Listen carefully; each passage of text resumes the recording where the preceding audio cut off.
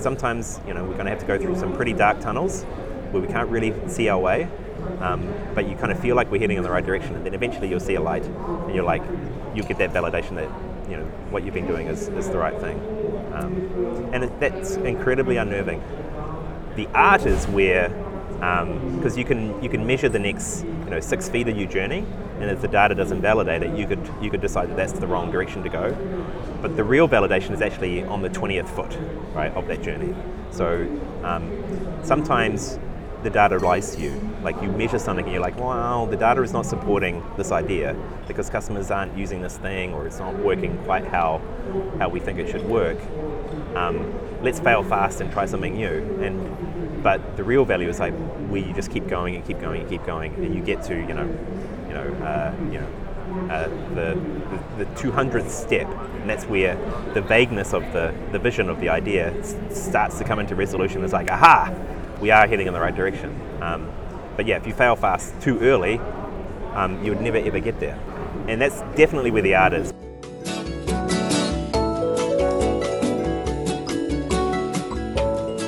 Welcome to 14 Minutes of SaaS, the show where you can listen to the stories and opinions of founders of the world's most remarkable SaaS scale-ups.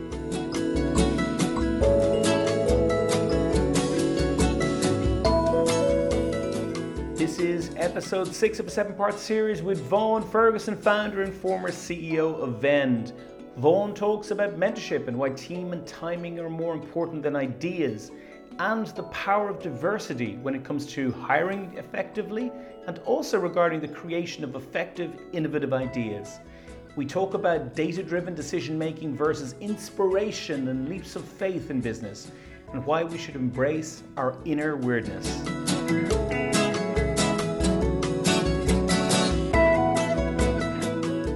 Do you invest in SaaS or tech companies yourself? I wouldn't describe myself as a big investor. I think the thing I invest most is time. To your mentor? Yeah, and to my own detriment. I find it incredibly hard to say no to people because I genuinely want to help people, and so I probably have a half a dozen conversations every week with new entrepreneurs. Where if I can give them half an hour of my time, it might save them from a few dark alleys, or maybe my advice is really horrible, bad advice, and they shouldn't listen to. That's the caveat, right? Take what you want and leave what you want. But and so I'm pretty active in the ecosystem, giving bad advice to young entrepreneurs. And what do you? I know it's a kind of a cliched question, but if a couple of people come up to you to talk to you, do you find it more interesting, the idea or the dynamics of the team? What do you think is the most important thing? The people. It's always the people. Yeah. I don't know what I'm really testing. First of all, they have to have a real passion for what it is they're doing, because that's where they're going to get their energy from. They've got to be, they've got to have a lot of nous, because it's not going to be easy. They've got to have that kind of that generalist approach, happy to roll up their sleeves and try anything just to make, to advance their idea. But yeah, and the dynamic of the team, it's like the people, ideas are free. Everybody has ideas. The difference between a great idea and a bad idea is generally the execution of the idea, and timing. I was talking at one of the dinners last night with a German founder who has lived in, I think he might still be living in New Zealand, but he spent a lot of time there, and he knew about you. He mentioned that you guys are strong in hiring, that you have have you an interesting process in Vend for hiring people? I think we've tried a lot of things over the years. Culture has been a big part of the Vend story as an employment brand, as well as a brand in retail.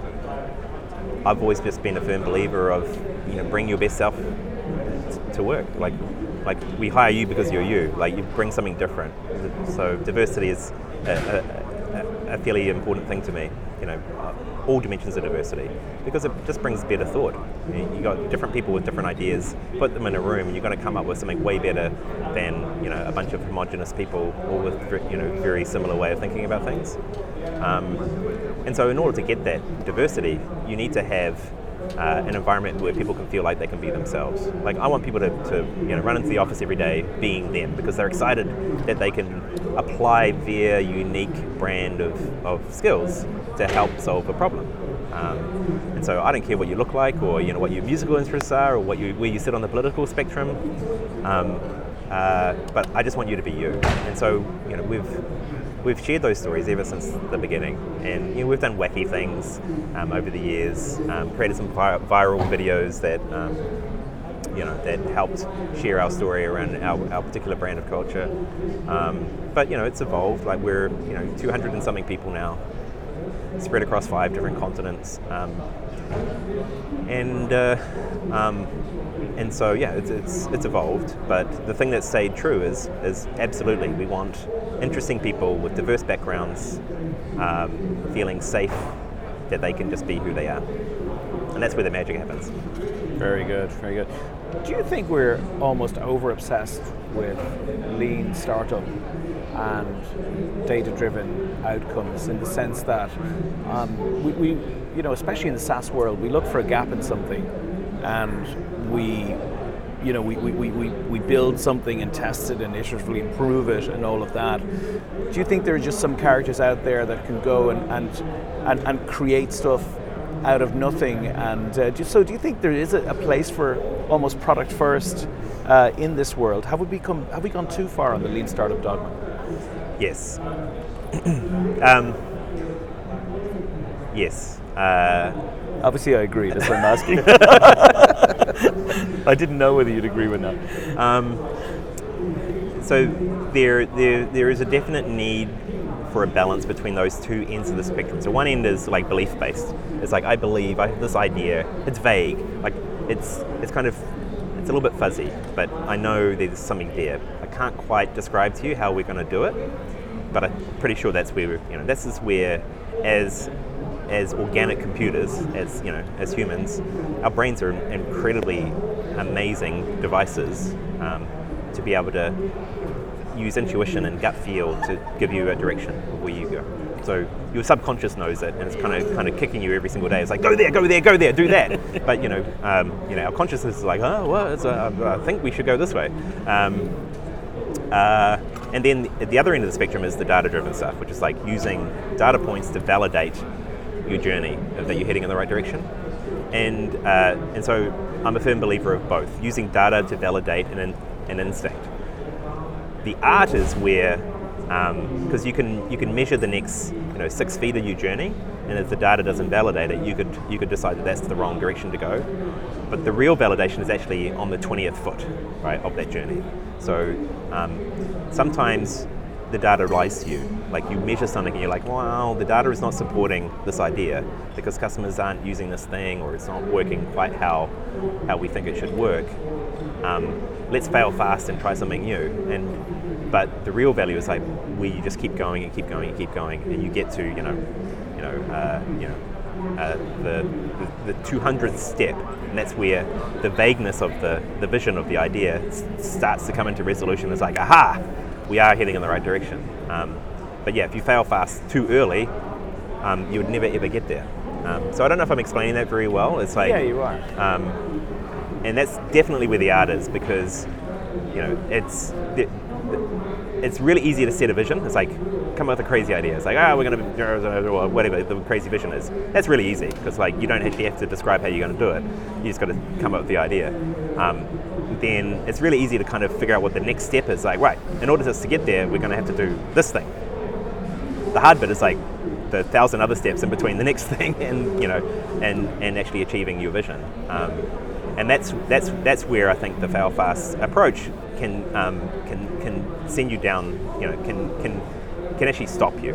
Because you set your cycles up too short, too narrow, and so you take a lot of shots and you prove them wrong, and then you run out of shots and you're like, well, we've got nowhere left to go. We've got the idea, we know where we want to end up, but we're just going to have to take some big bets, take some huge leaps of faith, and it's those leaps are where the data just doesn't exist. Like, you're literally creating the data as you go, and so sometimes you just got to flick into faith mode.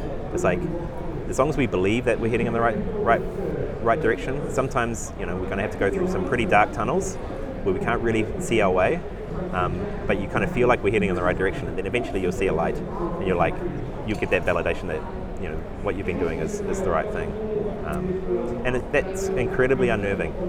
And that's where I think you've got to have a little bit of crazy, in those founders, where not that they're just completely blind to reality, but they do have that little bit of crazy where their belief is strong, that they're not going to let things get in their way to stop them on the journey. And so that's kind of what I look for. Is that the hardest part? I mean, apart from crawling through a bit of glass, that kind of misty bit that's kind of prior to product market fit, where you're really trying to work it out, do you think that's where most people fall off the cliff? Yeah, because you'll have the ideas people. And so what I challenge them, I was like, well, how would you break that down? If you wanted to build a helicopter, how would you actually break that down? What's the first thing you would try? And then what's the step? If that works out, what's the next thing, and the next thing, and the next thing? And testing their ability to be able to take something that's really super vague and chunk it down into achievable things.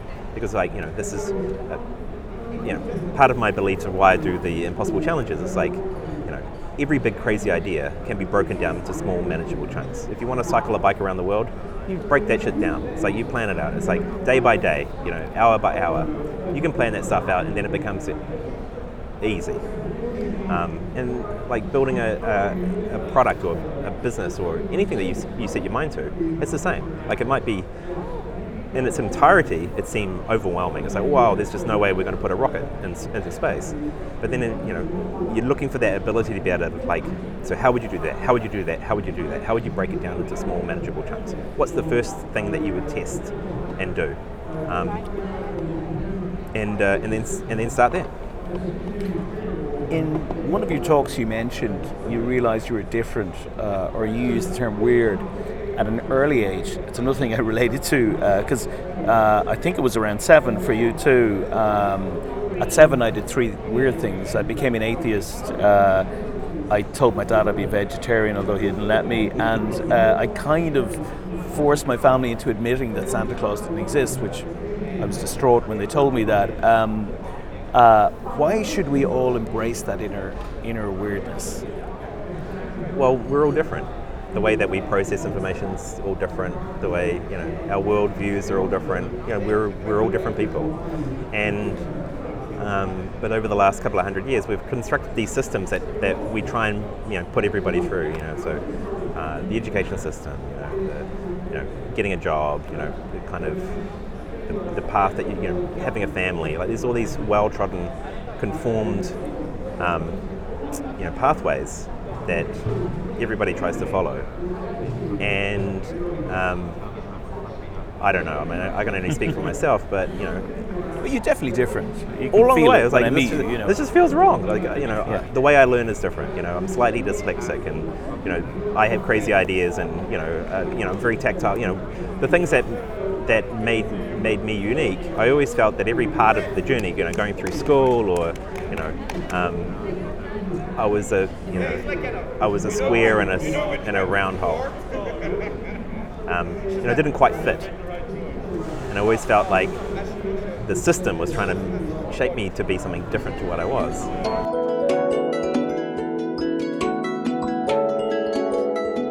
In the next installment, the 7th and final episode of the series, Vaughan shares his best advice for other entrepreneurs and entrepreneurs, as he likes to call them.